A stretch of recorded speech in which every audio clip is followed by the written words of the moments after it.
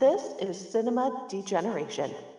I got a snitch that works downtown. He told me a guy named Crazy Six stung an arms dealer yesterday. Crazy Six and the Stiff were partners. He's deader than Kelsey's nuts. Who's Kelsey Nuts? I don't know. I never knew what that meant.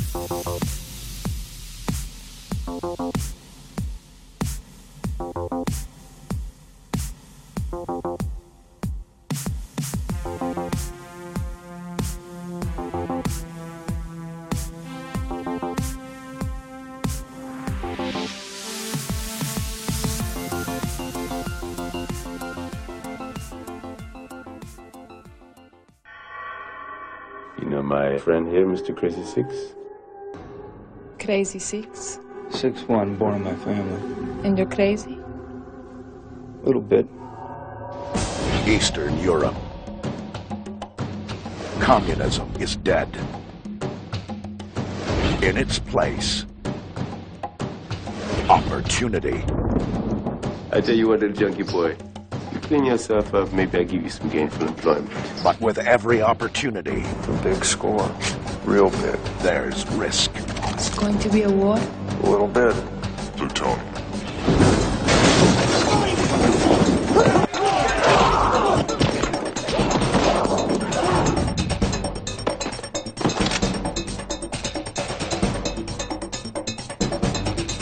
You get 48 hours. I think maybe some people come look for you, huh? You have something that belongs to me.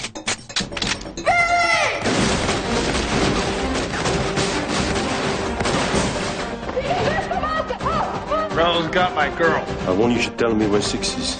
You will tell me. We all got a death wish. Anything comes back to me, I come back to you. Everything will come back. Things are getting out of hand, even for this place.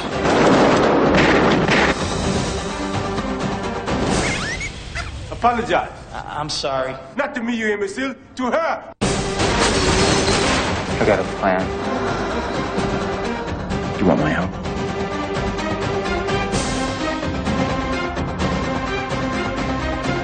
Rob Lowe. Ice-T. Burt Reynolds. Let's cut the bullshit. Oh my God, it's the cops. We're bust. Crazy Six. Let's do it. Let's get down.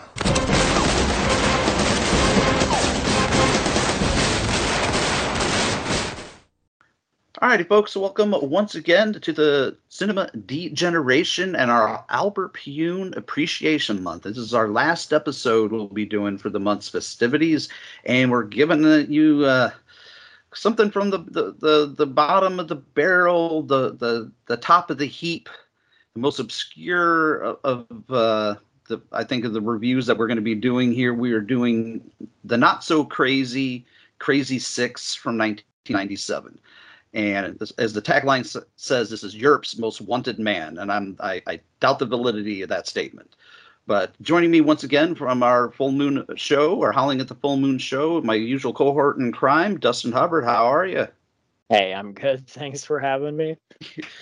Now, I know we've talked quite a bit off the air about this, so I got to ask. I know you're a fan of Pyun. I know you're a fan of Arcade and some of his other films. In general, what are your thoughts on Crazy fucking Six? Crazy Six it's an experience, kind of experience that you expect going into it. Because I remember when this movie came out in the 90s and the way it was marketed, and it's kind of was sold as an action film, but it's not really all that action driven. It's more dramatic at points, and it's very, very visually stimulating and whatnot. But it's definitely from a period of Pyun's career that was not a favorite time frame of mine. So yeah, it wasn't so much the time frame that I wasn't a fan of. It was just the some of the choices that he made. This with this movie makes an appearance in some flashback footage as we were talking off the air in Urban Menace. Like Urban Menace was another movie that I just wasn't a fan of. But I liked Omega Doom. I like some of his other movies from that era, but this is a very hit or miss film for me. But I do remember it fondly, at least from when I first saw it, because I rented this on VHS, bought it on VHS for like $3 at the time, so I still have it. But it's a clear-cut case of style over substance. But because it's substance-wise, and I don't mean this as a slam, but substance-wise, the movie's very devoid of content a lot of the time. There's just stuff not happening. Yeah, it's touted as an action movie, like you said, but like for real though, it's like almost like an espionage kind of thriller, so to speak, a dramatic thriller. Yeah, it's very, very dramatic over the action stuff. Yeah, it falls into that weird action category of Pyun stuff that was never necessarily my forte. This movie has probably, in retrospect, maybe one of his higher end casts, because it does have a pretty amazing lineup of talent in front of the camera. But it has Burt fucking Reynolds in it, for crying out loud. Like Burt Reynolds, Rob Lowe, Ice-T, Mario Van Peebles. Like, it's got a really slick, top shelf B cast, but they're just not all of them are utilized. Well, they're some of them are utilized to their fullest extent, and others are just barely there. Like Ice-T, he's touted on the cover as being starring in it. He's in it for 5 minutes, maybe. He's the biggest person on the cover. Yeah, and Burt is very prominently featured too, but he doesn't even show up for a while, and then when he does, he's not in loads of it either. Truthfully, Burt's good in it, but Burt's good. He is the best performance of the movie, I think. It's funny, we were saying off air, this was a weird period where some of these people like Burt Reynolds and Rob Lowe, they were kind of at this point in their careers where they were doing sort of like lower end B stuff, before they came back, and ended up having big comebacks with, like Rob Lowe ended up doing a lot of successful TV work, and Burt ended up, getting shit like Boogie Nights and crap. Yeah, he did Boogie Nights within a year after this, I think. Yeah, so around the time too, Burt was doing he was doing shit like this, and I'm trying to think of other B movies he did around the time. He was in Universal Soldier 2 and 3, made for Showtime around this time. The fake Showtime sequels, and the Vidmark kids movie Frankenstein and Me, and just very. I forgot about that. Very forgettable stuff.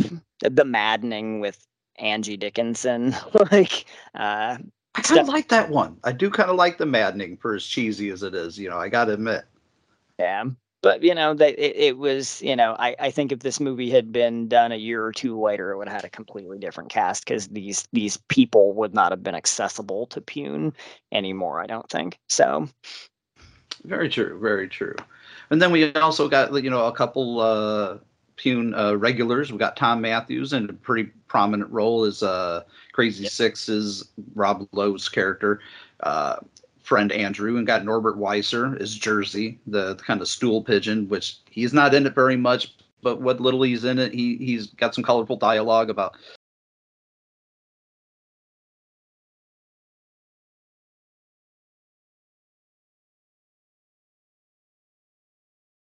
being from Austria and not being a German, and some very quasi-racist dialogue between him and Burt Reynolds. But, it was the 90s. What do you expect? But let me go ahead. Oh, go ahead. Sorry.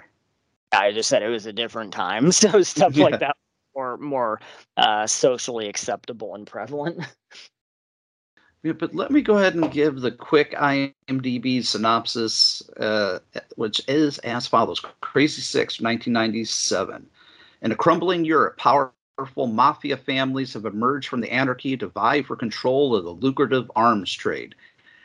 And that is misleading as fuck all, man. I mean, it is about some mafia. It is about crumbling European society, and they are fighting with each other, but they're not really about. It's about drugs and plutonium and more drugs. Any arms shit being traded. I remember them like fighting over plutonium for a bit. Yeah, that becomes a part of the real like backstory at one point. Like it's just about these thugs that commit robbery and everything, and it's about them trying to survive the day, and that's really about it. I mean, Ice-T gets robbed. He's trying to make it up to his boss, played by Mario Van Peebles. And doesn't Mario Van Peebles tell him, you got 48 hours to get me my money back, or he's like, I'm going to kill you. So that's really about it. I mean, it's convoluted. I will say one thing, even though there are loads of things in this movie that I don't understand, I know you're going to hate me for saying this. I still think it's a good movie, and it's a fun movie. It's just a confusing as fuck movie. Stylistically, this movie is, like I said, I think I might have said this already, but I'll repeat it in case I said it off the air, because we always have much off the air comments as we do on the air comments. I think it's one of Albert Pyun's most stylistic movies. It's pretty. It's pretty to look at. It's well shot. The transitions are really good. The lighting just reminds me of Suspiria. Like everything is either shown in bright reds or dark greens or fuchsia colors and blues, and it's like very well shot and well lit. From an artistic design, this movie has, incredible cinematography. Like the cinematography is very like calculated and flashy at points. The lighting is very like trippy and like really crazy at points. So it's like it's a really visually stimulating movie. It's just like the stuff that's happening in the shots, and the lighting isn't all that always exciting, unfortunately. But it almost has like a very like hypnotic sort of dreamlike quality to it. And I think a lot of his movies from this time period did too, because I feel like I remember Omega Doom sort of having that same vibe too, where it just sort of has this weird, it's just this weird sort of like lucid dream type vibe. And at points like watching movies like this, I don't know if it's just that I'm too dumb and I'm not picking up on like plot elements, or if I'm just like so like wrapped up like in the brain with the sort of like hypnotic lucid dream type approach to the way the story is being presented and told, that I'm just sort of like half mentally checked out. I don't know, but like a lot of stuff in this movie just made no sense to me. I don't know that it made a lot of sense to me. I as I had in my notes here several times, I'm like, and then this happens, okay, ? Or then like this happens, why ? I was more so just watching like for the performances and stuff. When all was said and done, like I was just kind of wrapped up in like what everyone was doing more so than what was actually happening, I guess. Same.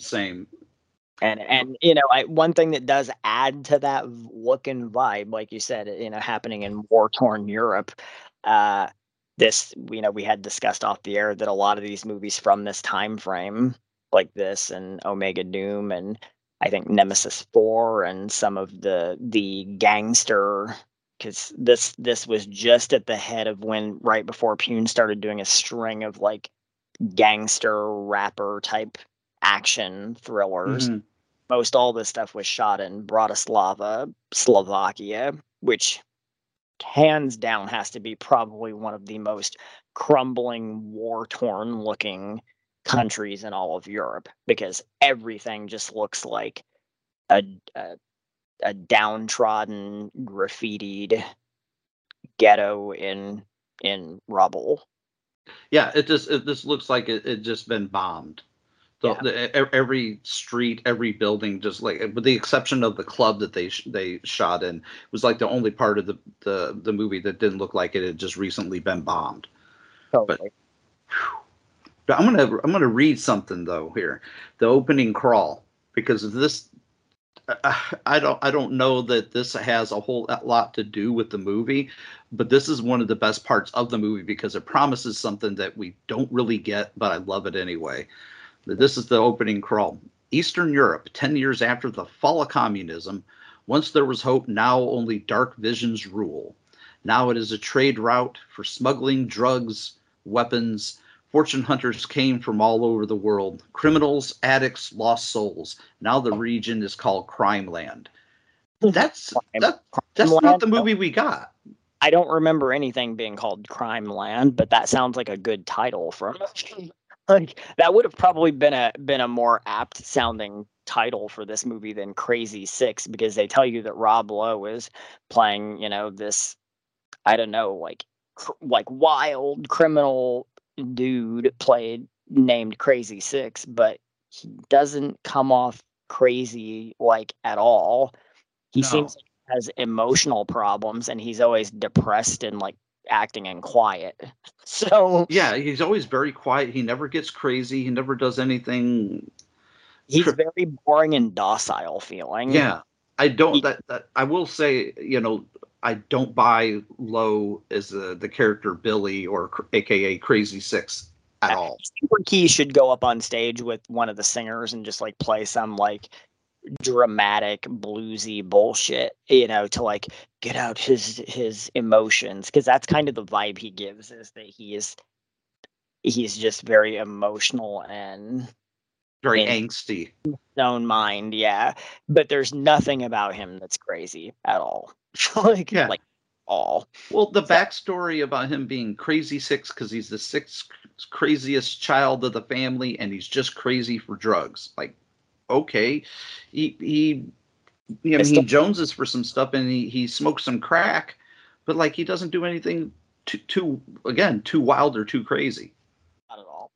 But as with all movies of this ilk, it starts with the deal gone bad.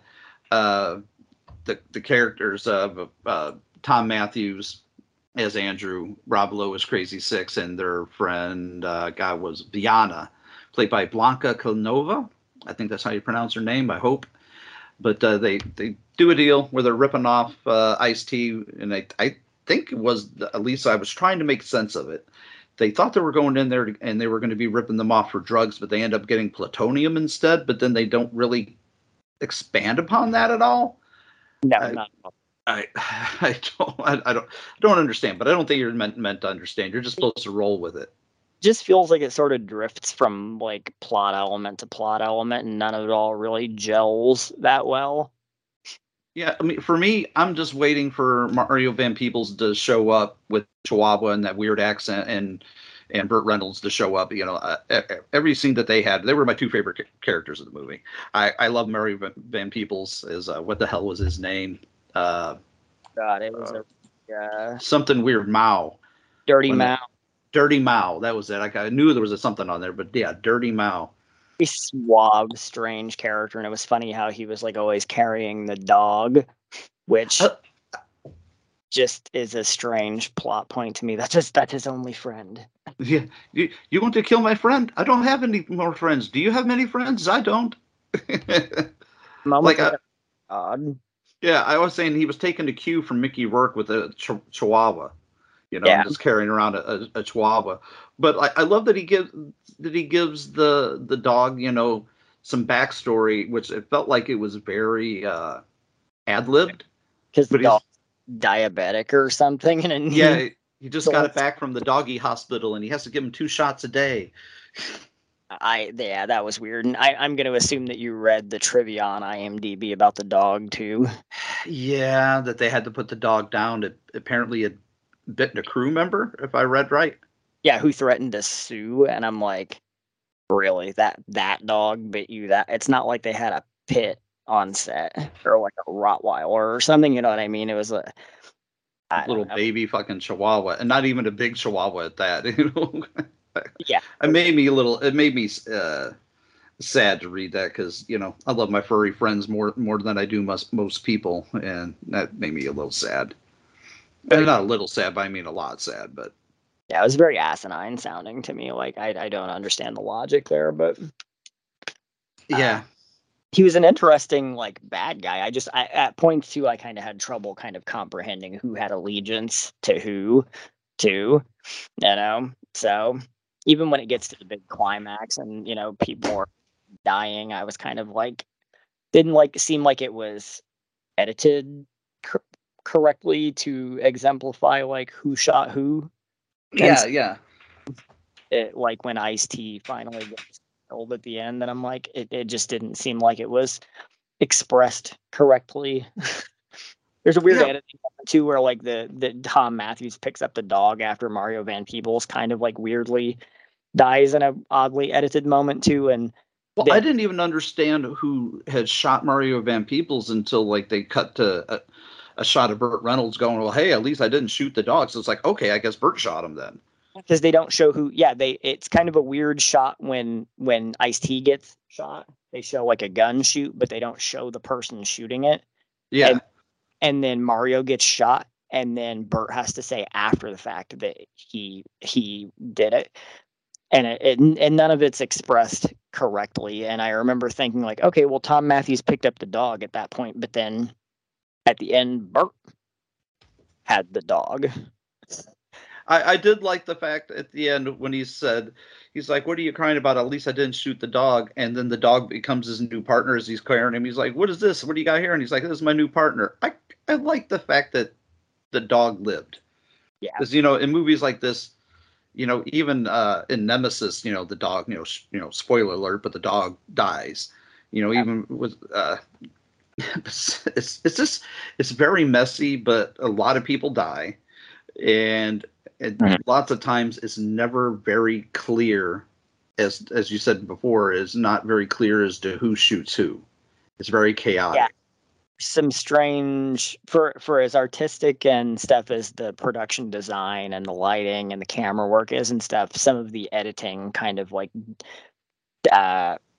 undoes a lot of that by kind of like slipping you up and kind of like not making some things as clear as they should be for the viewer, because sometimes I'm that guy that I just need shit handed to me. I don't, especially if I'm watching like a B movie kind of like, low budget kind of like thing like this. I want to be handed the info. I don't want to I don't feel like I should have to work for it. So I agree. Like I found myself kind of skipping back a little bit a couple of times and be like, what just happened? Who just like when the girl gets shot and tortured their friend Viana.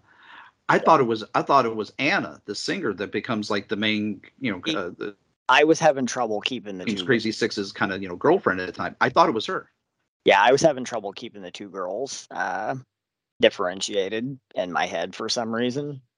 Yeah, I did there for like the first 30, 45 minutes, and then this like, okay, well, this Viana's the one that was the blonde from the beginning that helped him execute the deal, the ripoff, and I finally understood it once we got about a half an hour, 45 minutes into it. But you shouldn't have to guess who a character is. If you got too many characters in your movie, that's one thing. But you got too many characters that look the same, it just makes things awfully confusing. It is. But the look, like the visual look. That goes down to casting too, in my opinion. I'm like a big like stickler for casting details. So it comes down to like you really gotta, hire people that look different and different, right? Have a defining, thing. So yeah, a defining characteristics, so to speak. Yeah. But one thing I want to talk more about like some things that I did like, because I feel like we can't talk about this movie in a linear fashion because the movie is not very linear itself. It's very much a kinetic fever dream. But one thing I love and hate at the same time is the music. I love the incidental music by Tony Ripperetti. Tony Ripperetti. But that house band, that Anna sings with, I don't know if it was the actress herself that sang it or if it was a voiceover, but I couldn't stand the vocals of the music. I liked the music. I just didn't like the vocals. The vocals was very. It was just too 90s for me. Strange choice to include so many musical interludes and just moments where you're watching people in a club sing and perform, and it's this weird bluesy kind of mood type music. And right. What kind of a movie am I watching? Watching a movie set in war-torn Europe about criminal factions and stuff, but then there's all this weird blues music and stuff. It felt very interesting choices, but just I didn't understand the vibe, And maybe that one's on us for not understanding what they were trying to do, but it makes it stand out in a unique way. I'll give it that though. So because it's not what I would expected, so that's always a good thing, I guess. So yeah, I mean, it's really it's an interesting film. It's not a great film. It's a good film, but it's so strange because it plays with all those musical interludes. It's very much like a music video fever dream is the best way to describe it. Yeah. And I want to know how much they paid Ice-T to be in this movie, because 90% of what he does is sitting and looking badass. Is just sitting there staring and mean mugging at everybody and not really doing anything until the end of the movie, where he jumps in and gets to be a badass for about 3 minutes before he gets shot in the back. With the exception of Rob Lowe, a lot of these bigger name people, and maybe I guess Burt, after Burt finally gets in the movie, a lot of them aren't really in it that much. No. So Burt was in it, more than I remembered him being in it, because I hadn't watched this probably since it came out back in the day. I might have watched it a couple of times in the early 2000s, but I didn't remember him being in it as much. But it was when he finally got in there, I was just there's my man. There's Burt. Once he finally arrived and became part of the plot, it was, he was there a decent amount and was pretty good for what it was worth. But he's acting his ass off in this movie. Some of the others though, they're so brief and just sort of sporadic that it kind of feels like they're not wholly there. That's when I said, Norbert Weisser, he's in so few scenes and he's like a signature Pyun player. And I'm I know they didn't fly him out to Bratislava for a day or two's worth of shooting on that thing. I hope they were shooting 2 movies back to back or something. And yeah. Kind of got to be there for a bit longer than that, because he's just, and I love me some Norbert Weisser. He's great. But yeah, I love him and see him in anything and everything, but it felt like I wanted to say, what are you doing here? He's just so underutilized. It was more so that he's part of the troupe, so he had to be there, but he just didn't have a good significant participation. So well, like I said, hopefully they were able to parlay that into shooting 2 films at the same time, which knowing Pyun like I know Pyun a little bit, I'm probably I would say it's probably pretty sure that that's what happened. Well, yeah, because we know that Dollman and Arcade were kind of being done simultaneously, so it's not uncommon for him to have probably been doing this and maybe Omega Doom or Nemesis 4 or something at the exact same time. So yeah, but they were all in the same country, so he probably did them all back to back. I'd be willing to bet money on it. Well, not too much money. I'm poor, but They were these movies produced by FilmWorks was the company, and this Crazy Six, I want to say, was one of the earliest releases from Studio S Home Video, which ended up sort of being rechristened later as Sterling Home Video, not to be confused with Dave Sterling's company or the Sterling Movie Factory. Because if you look on IMDb and you look at Sterling Home Video / Studio S, some of Dave Sterling's movies are mixed in under this no kidding banner, but they're not. It's not the same thing. So Studio S ceased to exist a good handful of years ago, but this was one of their first releases. And I when I worked in the video store world,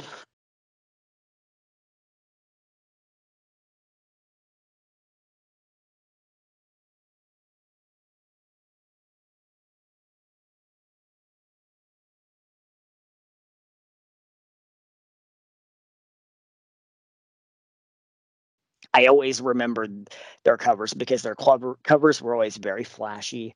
They were always full glossy cardboard boxes. You know what I mean? Like they shined. Yeah. They weren't matte. They were legit gloss boxes. And they usually, some of them would have holograms or have some kind of a lenticular approach, but they would also, the cardboard would be so fresh that sometimes it didn't look like it was bent. The edges were still almost curved. They were really fancy boxes. But they Studio S / Sterling, they would go on to put out a bunch of Pyun's stuff and some other significant stuff too, like Komodo and other stuff. Oh, I remember Komodo. They kind of became his home as a distribution company for a while, Pyun. So in the mid late 90s. So it was probably a good partnership for them for a long time. Yeah. So I mean, they obviously, this did well enough. They got behind a lot of the, gangster rapper type stuff too, like Urban Menace and Corrupt and Wrecking Crew and all that shit. Ooh, Wrecking Crew. It'll be a long, long time before we cover that movie.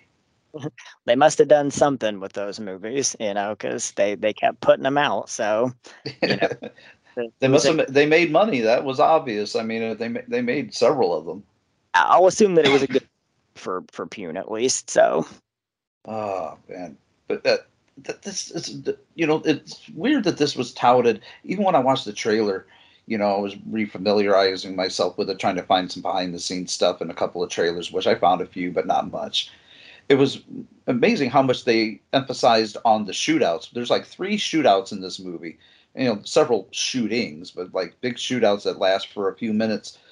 But they're like, it's amazing how well that the movie itself is shot, but like how weirdly edited the action scenes are. Because when we get the shootout at the club, when Ice-T's character Raul, traces them back, because of course the Thom Matthews character is still wearing the same necklace that he had that Ice-T saw, foreshadowing when they were robbing Ice-T. And he comes in, he grabs it from him, and it comes back to bite him in the ass. And then the shootout at the club, it's not clear like who started shooting first or who fired last, but like at first, it becomes apparent, that Anna is Crazy Six's girl, but at this point we don't know that. So it's just like, why is he trying to save the girl? Oh, because he's a good crazy guy. I didn't quite get it. They needed. I felt like they needed a scene preceding that so that we knew, who she was. But I don't know. Yeah, a lot of that stuff just doesn't gel, and maybe that's the aesthetic. I don't know. Maybe that was the approach. I don't know. But I will say one thing. I did notice this time where they had they recycled the line from Creep Shows. "I call me Billy, everyone does." Oh yeah. You're like, wait a minute, like that's the only person you said to call you Billy, but everybody calls you Crazy Six. Like, I don't think everybody's calling you Billy. But anyway, most inappropriate in the history of cinema, in my opinion.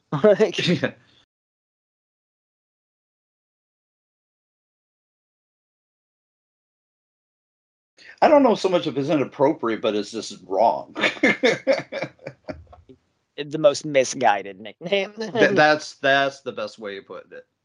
He should have been like Depressed Billy or whatever the fuck his name was. Would have been more.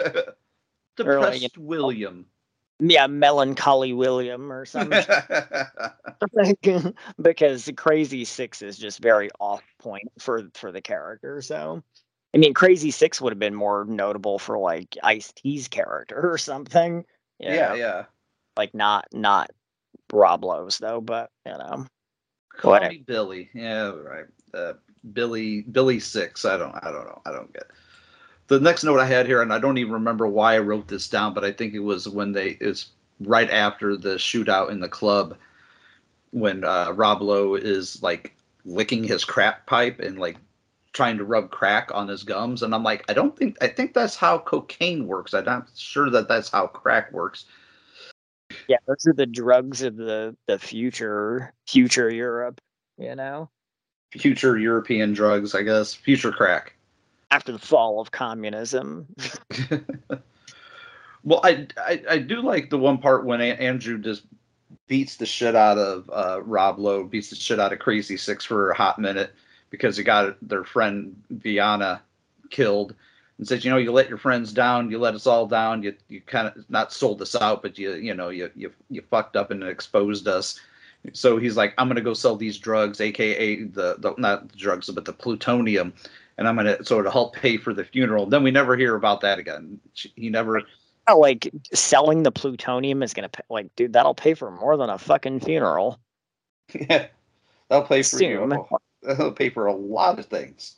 You could pay for the funerals of everyone who died during the fall of communism, and then buy yourself a plane ticket out of Slovakia. Yeah, that an actual first world country. So. And I do find that the introduction of Burt Reynolds' character Dakota very interesting because he's introduced in a almost similar fashion as the Bandit and Smoking the Bandit, where he's just kind of kicked back with a cowboy hat pulled down over his face, shading his eyes, But it's neat. It's his intro is much like Smoking the Bandit, but they don't really give you a whole lot of backstory about him. Like, how did he, as an American, cop, end up there? And yeah, it's because the only thing that you really learn about him too is he's not from Texas. So yeah, she calls him Texas, whatever, And yeah, I'm not from Texas, and it's like, okay, well, yeah, stuff like that's always kind of weird to me. It does make you wonder when you watch stuff like this, what brought these people to this? Because I'm not trying to be mean, but that area just looks like the armpit of Europe. Yeah, it's just like how did they end up there? Did they choose to be there? Did they end up there by accident? Yeah. Why are you here? And now that we've established that, why are you choosing to stay here? Right. Well, he even said, he's like, I can't go back home. He's like, there's nothing for me there. But America's a little less war torn than this place. They're here for you, rubble. You like the scenery, I guess. I mean, Flintstone, because otherwise, I don't think there's really much here for you. It'd be different, if he's like, I got a girl here, or my kid lives here, or something, anything. Keeps him there, which he didn't have, so, But I know I've already said this once before, but I'm going to say it again. Burt's acting his ass off in this movie.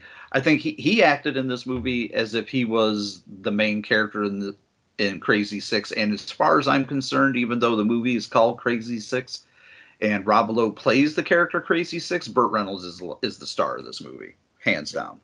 Yeah, in my opinion, it's Burt's movie all around. So no comment. I think I think my favorite scene is when Mario Van Peebles is going off about his dog when they drop that case and it scares the dog, and he's like, "You almost killed my friend. I don't have a whole lot of friends." He's like, "Do you have a lot of friends?" "I know I don't." And he's just like, "I want you to apologize." He's like, "I'm sorry for scaring your dog." He's like, "Not me, to her." Like, yeah, it was a very strange moment to address that situation. I don't know, but again, I felt like it was Mario Van Peebles doing a quick bit of improv, but I loved it. I thought it was great. Yeah, it probably was, truthfully. So. But even though it happens pretty much off screen, and it says, that Mao had set them up and killed Viana, I don't know if that's really correct, because I thought it was more Raul that had done that. But it's kind of weird when it all goes down, because she's being tortured, but she gets killed off camera, and so that whole thing is very, very odd. And then when Norbert Weisser shows up for his two scenes, he's great in it. It's not a detriment to the movie, but it's just all very confusing that Burt Reynolds needs him so bad to get into this underworld that that he needs to get to be a part of, but he's utilized far too little. The character he plays is called Jersey, and he's pretty much like a stool pigeon. And when he finally gets like taken down, like Burt doesn't seem too affected by it. He just seems more pissed that his partner of God knows how long got like killed. He doesn't seem like emotionally affected by it at all. No, he just seems more miffed at the situation, not like, oh, my partner, my confidant in crime, is dead. It was more like a God damn it moment. Yeah, it's like, oh well, like that's gonna make things more difficult for me, I guess. And then Crazy Six saves Dakota when they have that shootout. When the bad guys show up and they kill Norbert Weisser. Burt Reynolds takes out most of them, but only wounds one of them, and then Six saves Dakota. He doesn't know him, so like, why would he save him? I don't know if you had any insight to that. There was something I missed, or you're just confused as I was about it. There's some weird approaches to, I don't really understand who has allegiance to who. Right. No, I was just like, okay. One thing I do like, and this is about, again, going back to Burt Reynolds' character, because no secret here, big Burt Reynolds fan. The shorthand between Dakota and Anna, Burt Reynolds and I forgot her name again, Anna's character.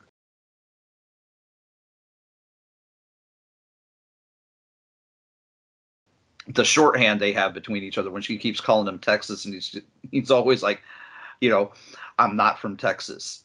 And Ivana Milicevic, I think is how you pronounce her name, Ivana Milicevic. So I hope I'm not massacring your name. So apologize if I did, Miss Milicevic. But she went on to have a very successful career. Yeah, she did a lot of TV work that I saw. Yeah, she had just apparently been in Jerry Maguire the year prior, too. Oh, wow. I mostly recognized her from, what the hell was it? Running Scared with Paul Walker was what I mostly remembered her from. A lot of big studio stuff and successful TV stuff. So, Yeah, but as I see here, it says she did the Castlevania show. She was on the 100. She was on, Gotham, Banshee, a bunch of stuff, a bunch of one-offs TV shows. I mean, she was pretty much very prolific before this and, after this, because let's face it, I mean, Jerry Maguire was a big movie. Oh, yeah. Yeah, she has stayed very busy. She was even in Casino Royale. Oh, no shit. Mm-hmm. I did not know that. Yep. One thing they do recycle, I don't know if we had talked about this yet, since we're kind of jumping all over the place. They have recycled music from the Brain Smasher movie, which came out like 3 years previous to this. That you are the one that keeps playing over and over again when they're playing it really heavily during a stroll in the park with a bunch of useless dialogue. Okay, I don't know if you had any insight to this, but this useless dialogue about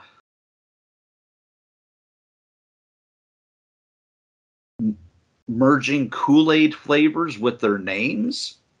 Yeah. I didn't get that. I know that was supposed to be like a lovey-dovey, like, oh, we're sharing something intimate, but it just didn't make sense to me.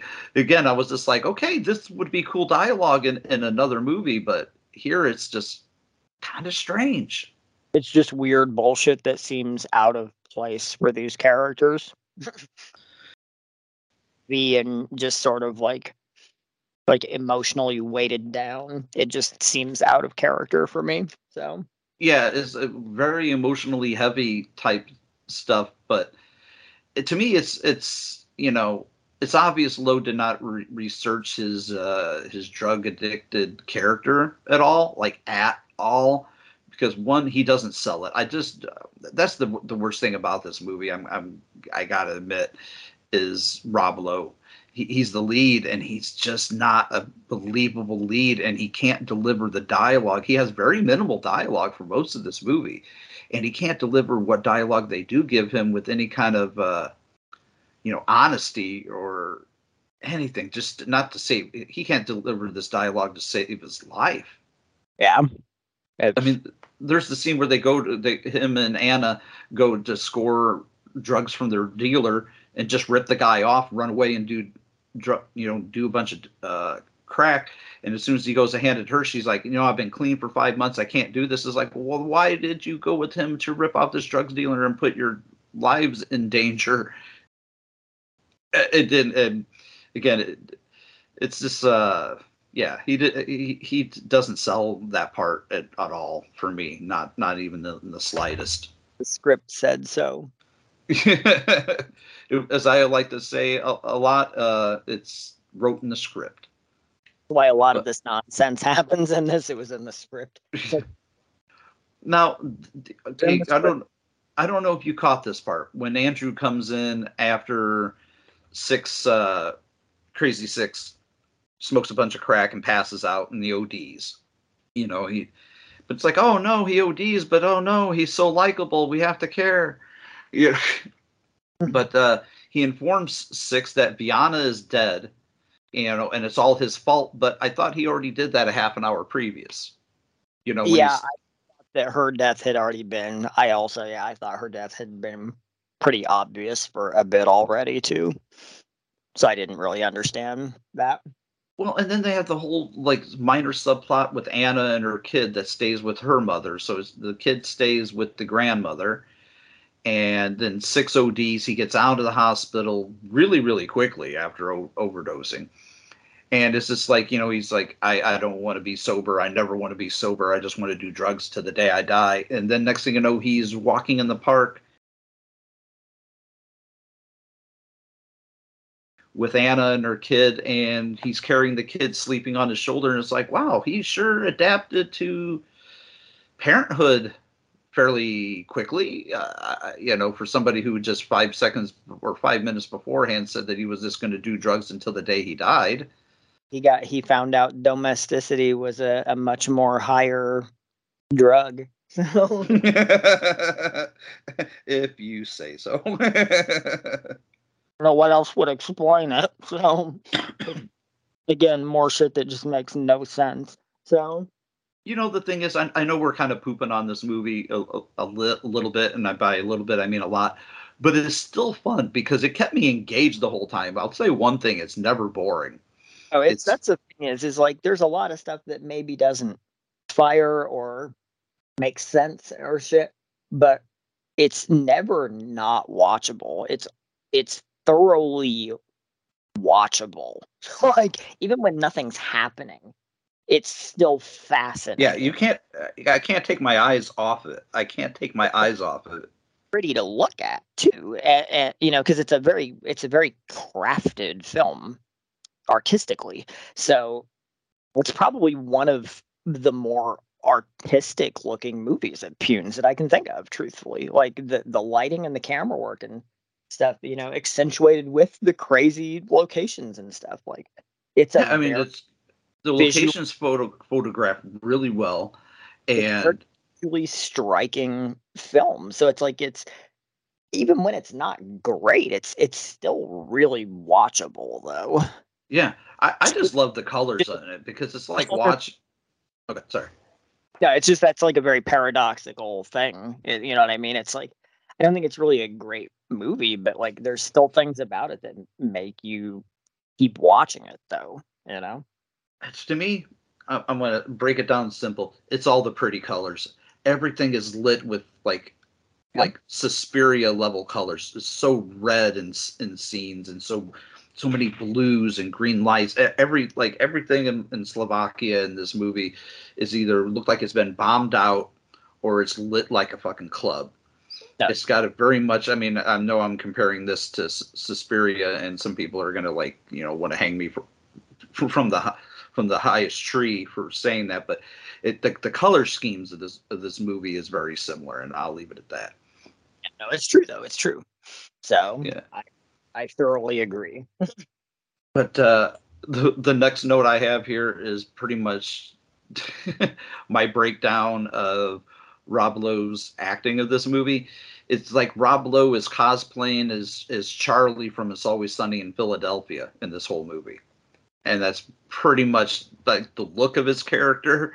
you know, which I don't know if you're familiar with the show, but if you're not, it's for the most part, yes. Yeah. I know what you mean by that statement. I was just like, that's a really far from left field statement, but I was just like, I hope it made sense. Okay, so it did. Okay, good. But like the plot, the plot of this movie takes a turn here towards the last half hour, because you think those guys are showing up to kidnap Anna's kid because they see the kid come out to feed the cat, and again, the cat lives.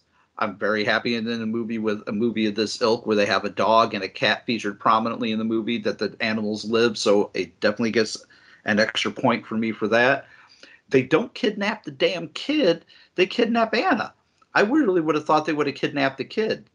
I mean, the first time I watched this, it was a big surprise for me. I'm just like, okay, they seemed very hip to jump out of the car and chase after this kid just to kidnap the mom.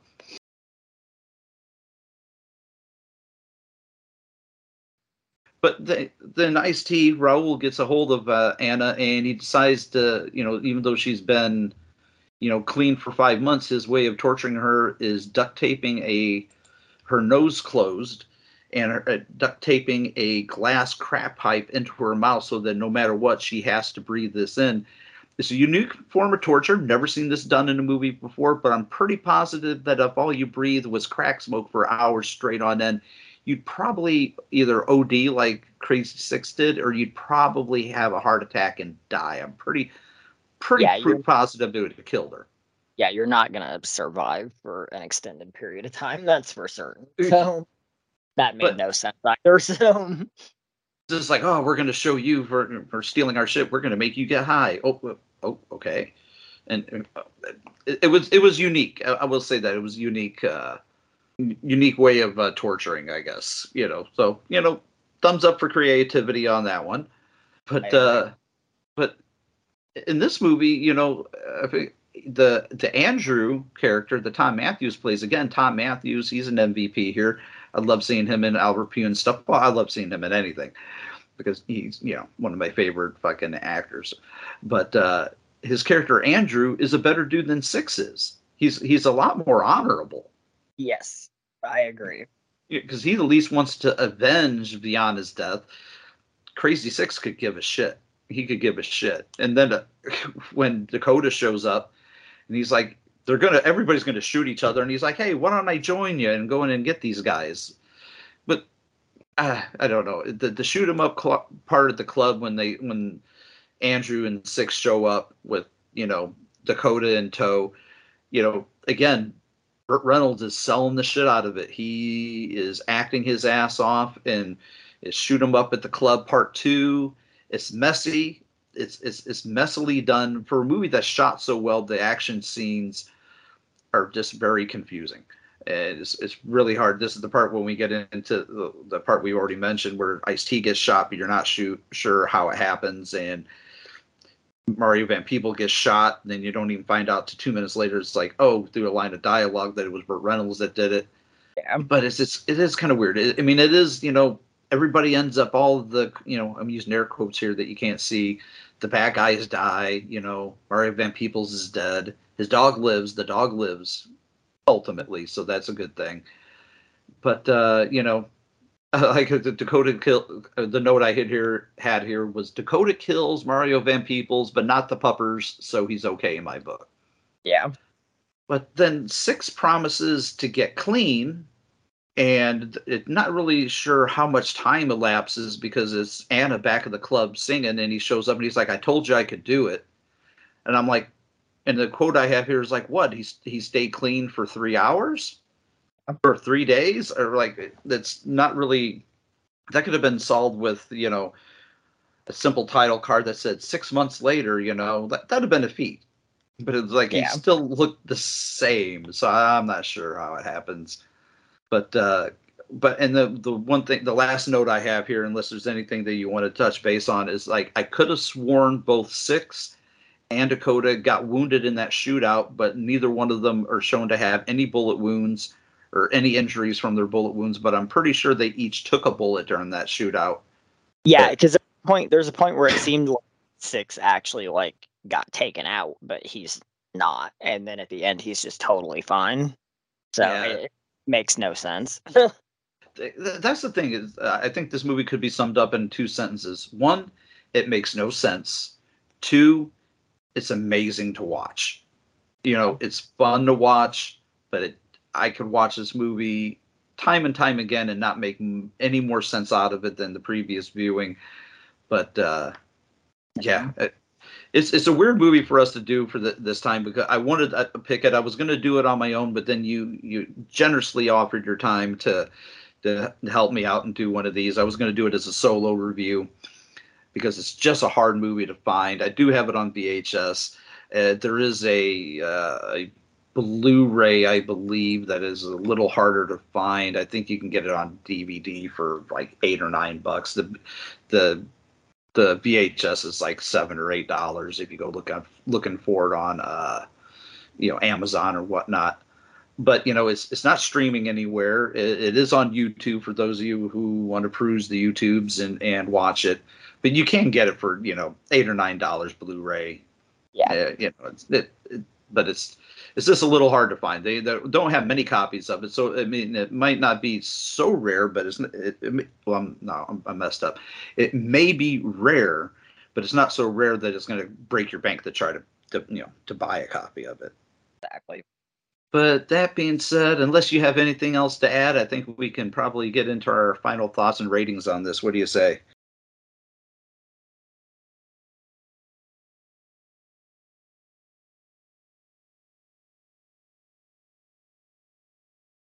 Yeah, definitely. Well, you know how we do things around here. Final thoughts and a rating on a scale from 1 to 10. Yeah, it's crazy. I think I'm just going to be kind of summarizing a lot of what I've already said. It's this movie's kind of significant to me in Pyun's career because it was sort of the start of these kind of like all these movies he had released through Studio S, and it was a strange period of really low budget action things, and they got great distribution. They got seen by a lot of people, and this one, to his credit, it has a really good cast. Like we said, Burt's really good in it. I don't think Rob Lowe is that great in it, and I don't know why that is, because Rob Lowe is a really good actor. So it was just maybe the way the character was written. I don't know, but maybe it was just something that wasn't in his wheelhouse, So I mean, it's got a really great cast though. Van Peebles is great. Thom Matthews is great. In his brief moments. The King, Norbert Weisser, is always great. He has a unique look in this movie, I will have to say. The mullet he was rocking that mullet. I mean, everyone's really good, and like we said, it's a very artistic, well-made movie. I think just from a filmmaking standpoint, I think it needed some sharper editing, because there are things that don't really, things being reiterated that seem like it's already known knowledge, or shit happening and you don't really understand what happened or who did what. Those shouldn't be things you have to question as a viewer, I don't think. But like I said though, unless maybe that was the intent and you wanted it to be all kind of like weird, and because this movie has a very, very dreamlike sort of vibe to it, and it might be the colors, I don't know, but it's very pretty and artistic. So even when it's not exciting, it's still very watchable. Exactly. I don't love it, but I don't hate it. I just think it's very middle of the road. It's like I said, it's from a period of Pyun output that just never was my forte personally. Because a lot of the stuff that he had coming out in the mid-late 90s, it wasn't necessarily stuff that was in my wheelhouse. So I would watch it. Like I was saying, I'll watch anything once. I'm not opposed to watching anything. So I watched all this stuff when it came out because I worked in the video stores at the time. So I got to watch all of it for free, happily. So lucky. Yeah, but I didn't, like I said, it's not something I loved though, but I don't hate it. It's very middle of the road for me. I mean, for me, I'm gonna give it a middle of the road rating. I'm gonna give it a 5. Yeah, exact same rating I had written at the top of my notes. It's a 5. Because I always say anything under a 5, I can't rightfully recommend anybody, but I still feel like for fans of film, if people want to see an interesting film, I would recommend this movie. It's good for the performances. It's good for the cinematography. There's some great acting in it. Like we've already said, Norbert Weisser is great in his 2 scenes that he's in. Burt Reynolds is just chewing up scenery, acting his ass off. Ice-T is great for as little as he's utilized. Mario Van Peebles is pretty much, besides Burt Reynolds, is the MVP here because he's played such a quirky character. All his dialogue with his little poodle, or his little, chihuahua, is just gold. It's all gold. And like I said earlier a couple times, it felt like it was ad-lib, but, again, I'm not mad at it for it. It's not a great movie, but it is a good movie. It's just it suffers from some weird editing choices and some really weird, just kind of dreamlike things that just you never quite know, like, is this supposed to be reality or is this a fever dream? But, then again, it's about a guy called Crazy Six that's a drug addict. So maybe that was the intent, was to, make us feel like we were on edge. And if that was the intent, then, hey, maybe it deserves a 6, actually. But I'll stick with my 5. Yeah. I'll stick with my 5. It's not part of the Pyun library that I love, but I still like it. I can't say I love it, but I definitely like it. It's a fun movie to watch. This is, and I have to make note too, this is probably, I think this is the first time that we've ever actually been exactly on point with a rating, isn't it? You and I? I think you're right. Like right dead on, because I usually rate things a bit on a curve, and I'm a little bit more, I rate a little higher sometimes, I think, than I should. Maybe. I think, the only other time that we rated something the same was when we did Subspecies 1. I believe we both gave it a 9. Yeah. So this might, if it's not the first time, this is only the second time we've ever had a matching rating.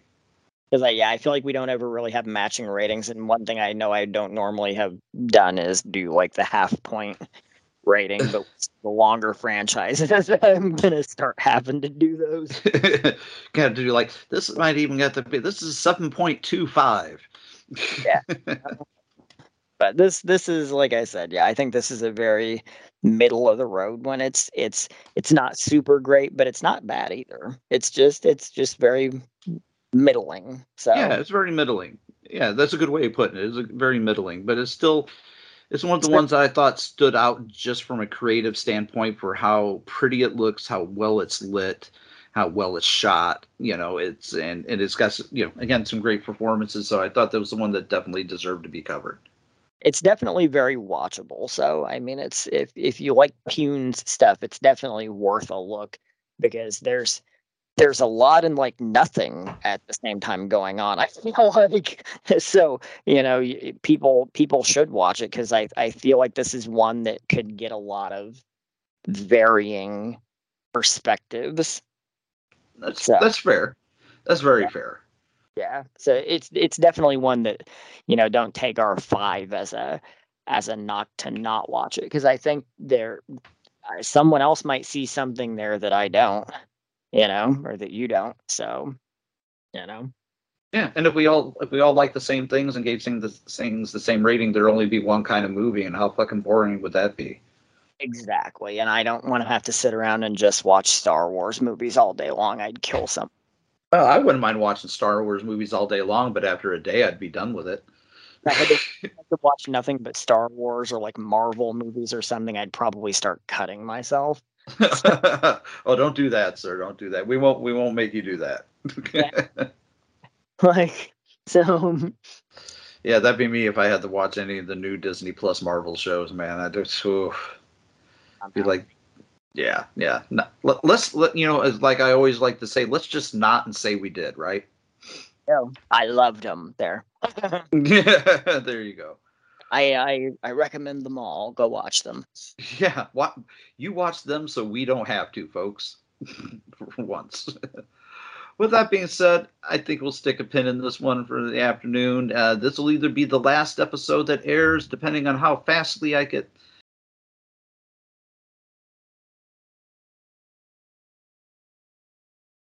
how dedicated I want to get with these last 2 episodes. But that being said, I want to thank you for taking some time out of your schedule to do the show. I know we had already done a much more superior film and a much more likable film, Arcade, but I still thank you for taking one of these, taking the time to do more of these shows. Oh yeah, I'm always down to talk movies, and especially like for filmmakers like this. And I've said it before and I'll say it again. Unfortunately, Albert's not with us, but and people don't like to give credit where credit's due until sometimes people are gone. But looking at a movie like this, I might say it's a middling movie, but it's very artistic because at the end of the day, I said it before and I'll say it again. Albert Pyun was a fucking visionary. He was an aesthetic, and he was a very capable and fucking artistic filmmaker. So I am always more than happy to come back and talk about anything this man has done, even if it's stuff that's quote unquote not in my wheelhouse. Well, I'm glad I could get you to do one that wasn't in your wheelhouse. Yep, definitely. But I agree with everything you said. He was a visionary. He was a maverick filmmaker. He was a man that loved film. He loved film and movies. So how can you not admire him? I know some people unrightfully always say he was a modern day Ed Wood, which I kind of poop all over that theory. He was a much more capable filmmaker than Ed Wood on any level. And I like Ed Wood. I like them for being absurd films that they are. But that comparison is, I think, very unwarranted. I loved Albert. I loved the fact that I got to meet him many years ago, and he treated me with respect. So, hey, he's definitely got my respect. And I'll leave it at that. But that being said, we'll stick a pin in this one for the evening. And folks, thank you for listening and showing us your patronage as always. And this has been Cinema Degeneration's Albert Pyun Appreciation Month, and we have been dissecting and reviewing Crazy Six from 1997. Thanks for listening, folks. Have fun, Texas.